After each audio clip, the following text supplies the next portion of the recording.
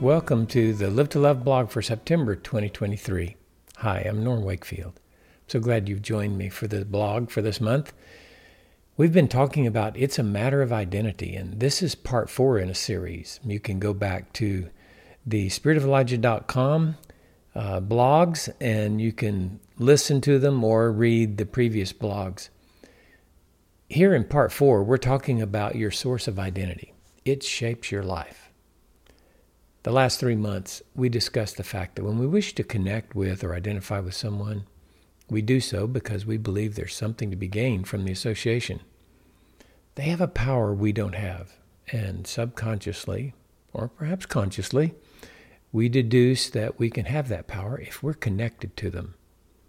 Once we conclude there's something to be gained, then we begin to look for ways to connect with them. So this is identity principle number 3. The source of identity shapes your life. We've been studying the passage in Matthew 16 when Jesus and Simon Peter were discussing identity. Jesus had asked his disciples who they considered him to be. Simon responded, "You're the Christ, the Son of the living God." Surely Jesus' reply astounded Simon. Jesus said, "Blessed are you, Simon Bar-Jonah, because flesh and blood did not reveal this to you, but my Father who is in heaven. I also say to you that you're Peter, and upon this rock I will build my church, and the gates of Hades will not overpower it." That's in verses 17 and 18 of Matthew 16. Not only was Jesus implying that Peter belonged to his Father, but also that his Father was going to shape his life, determine his identity. Furthermore, the entire church, the true church of Christ, would be shaped by the power of his Father's revealing work. Like Christ, it should be obvious to others who our Father is. He's the living God.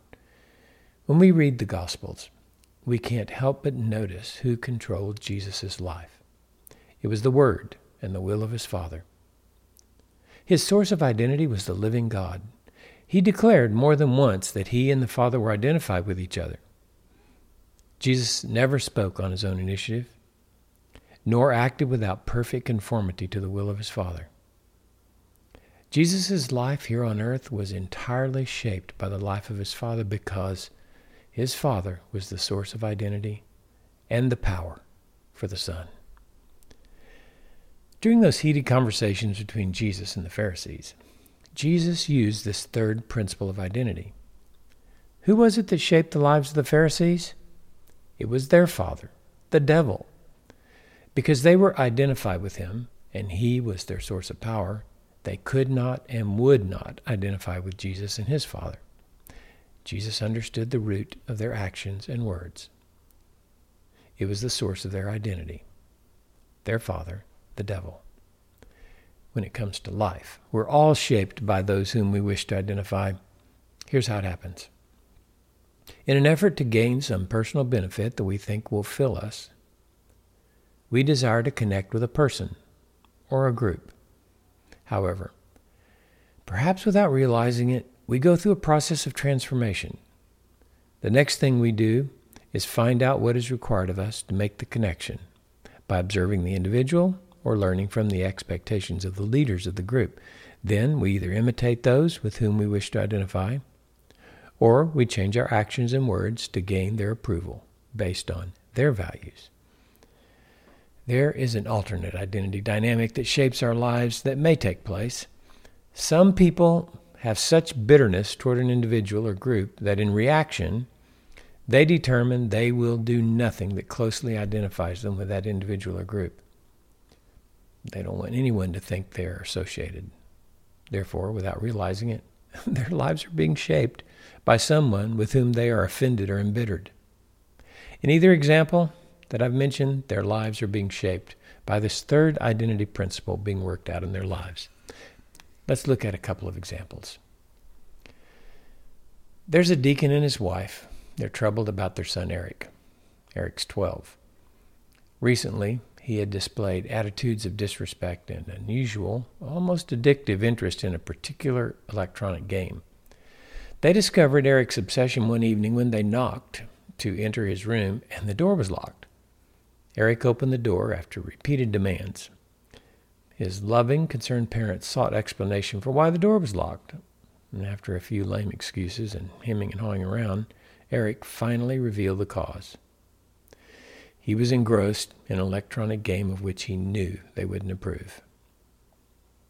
Now, this event prompted an important discussion about their relationship and recent events in Eric's life. What had happened in his life that fostered the recent deterioration in respect? Where did he get the game? Why didn't he ask them about the game? Had they done something to damage their relationship? Did Eric think God was pleased with the game that involved immodestly dressed characters and violence? For Eric, becoming good at the popular electronic game was his avenue to connect with the most popular kid in his class, Jerry, as well as all of Jerry's friends. It wasn't the only way he tried to fit in with Jerry's world. He adopted Jerry's attitude toward authority. Well, there you go. That explains the disrespect to the parents. He began using crude and filthy language, developed an appetite for pornography, acquired new clothing styles, and imitated a host of other qualities and activities he had observed in Jerry, even though he knew they were wrong. The deacon and his wife had only seen the tip of the iceberg that evening when they happened upon Eric's locked bedroom door. The problem Eric and his parents were facing illustrates the third identity principle that combines the first two principles. Once we pick a source with which or whom to identify, we let it shape our lives. Other illustrations come to mind. Consider the effect of the military, gangs, fraternities and sororities, or a boyfriend or girlfriend. Do you remember when you first thought your husband or wife was someone to whom you wished to be connected? What a power they held over your life. If Eric's parents understood these first three principles, they would know why he was doing what he was doing. Eric was trying to identify with someone at school. Bedrooms of teens can be quite revealing. The pictures on the walls, the music they listen to, their clothes in the closet, they all tell a story. It doesn't take a rocket scientist to deduce with whom or what the teen is identifying. Their lives reveal it. And the same is true for adults. Here's another example. Boomer, not his real name, was a relatively new addition to a fellowship that had been studying these identity principles. One Sunday morning, in walked Boomer without his trademark ponytail. The pastor had never known Boomer without it, and he was shocked by his neatly trimmed haircut. Out of a belief that changes like that need to be led by the Holy Spirit and not social pressure, the minister questioned him as to why he cut his hair. The pastor was hoping it wasn't because someone had put a guilt trip on him with a goal to get him to conform to a self-righteous standard. Boomer told the pastor that the Holy Spirit had applied the first three identity principles to his life. He had never realized that the reason he had long hair in the first place was because he wished to identify with the rebellion of the 70s. Boomer told the pastor how he had grown long hair as a statement that he wasn't a part of the old establishment. As he grew older, matured, and came to Christ, he had separated from the rebellious youth culture. In fact, he was ashamed of it. During the previous meeting, the Holy Spirit had revealed to him that his long hair was a matter of rebellious pride. He grew it long in order to connect with a subculture with which he no longer wished to be identified. So Boomer knew in his heart God was asking him to cut his hair as a testimony that he belonged to him. Although he had worn his hair long for 20 years, he wanted to do it. Boomer had already settled the issue that his life was going to be shaped by his relationship with Jesus Christ. He just hadn't made the connection yet in this area of his life. By the way, for those of you who have long hair, I'm not suggesting from this illustration that all men having long hair are rebellious and proud. I'm merely giving an example of how this third principle may be used to produce sanctification and a greater identity with Jesus Christ. For Boomer, one application was his hair length. For you and your children, it probably will be something else. The questions are these. Why do you do what you do? Who shapes your life? What do you do today that began because you wanted to identify with someone years ago? In what ways did the people on your list shape your life? That is, the list of the people that you wanted to belong to. In what way are you allowing Jesus Christ to shape your life if you belong to Him? It's true for everyone, isn't it? I hope you'll continue the discussion about identity in your family time this week by asking these same questions. Who shapes or has shaped your life? When you think about the list of people or groups with whom you wish to identify and consider what you desired to gain from them, what effect did they have on your life? Like Eric, were you introduced to people who were bad influences and introduced you to destructive attitudes, activities, and habit patterns? Do you still participate in some of those activities today without realizing where the root lies? I hope you'll take a moment to write down what thoughts or questions have come to mind as you've read or listened to this blog. There are more application questions in the book available at spiritofelijah.com. This is an excerpt from Walking Worthy as a Son of God. It's from the Walking Worthy series, Volume 1. It's available in print and ebook format. Well, I'd like to introduce you to resources from my spiritual mentor, Jerry White Jr. spiritofelijah.com has the privilege of hosting a resource page for Jerry. He and his wife, Jerry, that's Jerry with a G, have had a tremendous impact on Alma and me since we were 29 years old.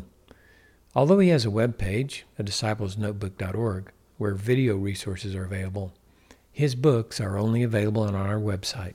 I invite you to visit spiritofelijah.com/node, that's NODE, /615, and become familiar with the spiritual riches God has given to the body of Christ through Jerry. I'm quite certain after you read them, you'll want to share them with others. Let me give you a brief description of what is available. Fellowship with God. This is a brief and simple book, 80 pages, has been used to help many discover the reality of true fellowship with God beyond just having daily devotions. Then there's The Spirit and Presence of Christ. It's an invitation and simple instruction in how to seek and experience a vibrant relationship with Jesus through the indwelling Holy Spirit. A third book is God Drew Near. These are personal testimonies of God's grace written to encourage and increase your faith, love, and hope. Another book, A Disciple's Notebook. These are excerpts from writings of spiritual giants throughout the ages. They've been chosen because of their deep insight and inspiration into relationship with Jesus Christ. And just recently, A Disciple's Notebook number 2 has come out. It's, again, another collection of excerpts from the writings of spiritual giants throughout the ages. I hope you'll check out those resources at spiritofelijah.com. It's under the resources menu. How would you like to host a Live to Love adventure at your church or homeschool organization? The Live to Love adventure is a Friday-Saturday event which invites and equips God's people to live to love with Jesus for the rest of their lives. The goal of the 10-part series is to grow intimacy with the indwelling Jesus Christ by learning how to be His disciple in a relationship with the Holy Spirit. Jesus launched a Live to Love movement when He commissioned His disciples to go make disciples who would love the world with Him. I would consider it an honor and a privilege to present the Live to Love adventure at your church or organization.